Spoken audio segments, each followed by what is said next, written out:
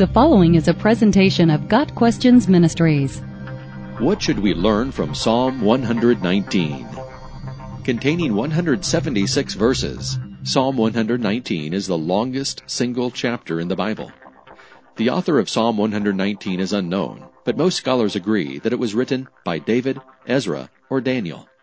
Each of these proposed authors suffered serious difficulties in their lives, and the author of Psalm 119 reflects that in descriptions of plots, slanders, and taunts against him, persecutions and afflictions. The persecution and affliction of the man or woman of God is a major theme of Psalm 119. Another prominent theme in Psalm 119 is the profound truth that the Word of God is all-sufficient. Psalm 119 is an expansion of Psalm 19 verses 7 through 9. The law of the Lord is perfect, reviving the soul. The statutes of the Lord are trustworthy, making wise the simple. The precepts of the Lord are right, giving joy to the heart. The commands of the Lord are radiant, giving light to the eyes. The fear of the Lord is pure, enduring forever. The ordinances of the Lord are sure and altogether righteous.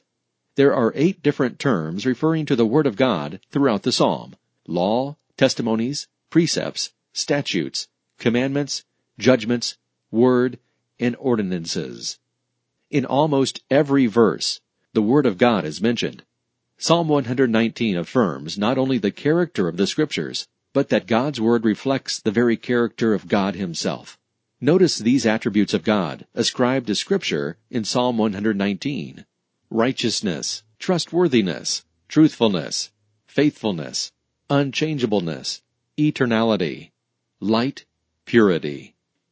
The format of Psalm 119 is an alphabetic acrostic, meaning that the first letters of each line in Hebrew follow through the alphabet, 8 lines per letter. Thus, 8 lines times 22 letters in Hebrew equals 176 lines. One message of this psalm is that we are to live a lifestyle that demonstrates obedience to Jehovah, who is a God of order, hence the acrostic structure, not of chaos.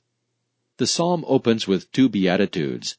Blessed are those whose ways are blameless, who live according to God's law, who keep His statutes, and seek Him with all their heart.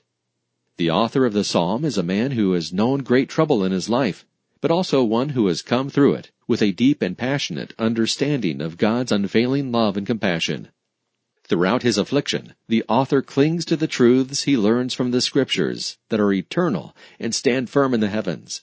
His love for the Word of God and his dedication to remember it and live by it is a theme that is repeated over and over.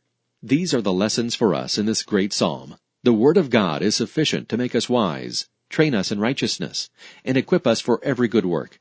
The Scriptures are a reflection of God's nature, and from them we learn that we can trust His character and His plan and purposes for mankind, even when those plans include affliction and persecution. Blessed indeed are we if our delight is in the law of the Lord, and on His law we meditate day and night. Got Questions Ministry seeks to glorify the Lord Jesus Christ by providing biblical answers to today's questions. Online at GotQuestions.org.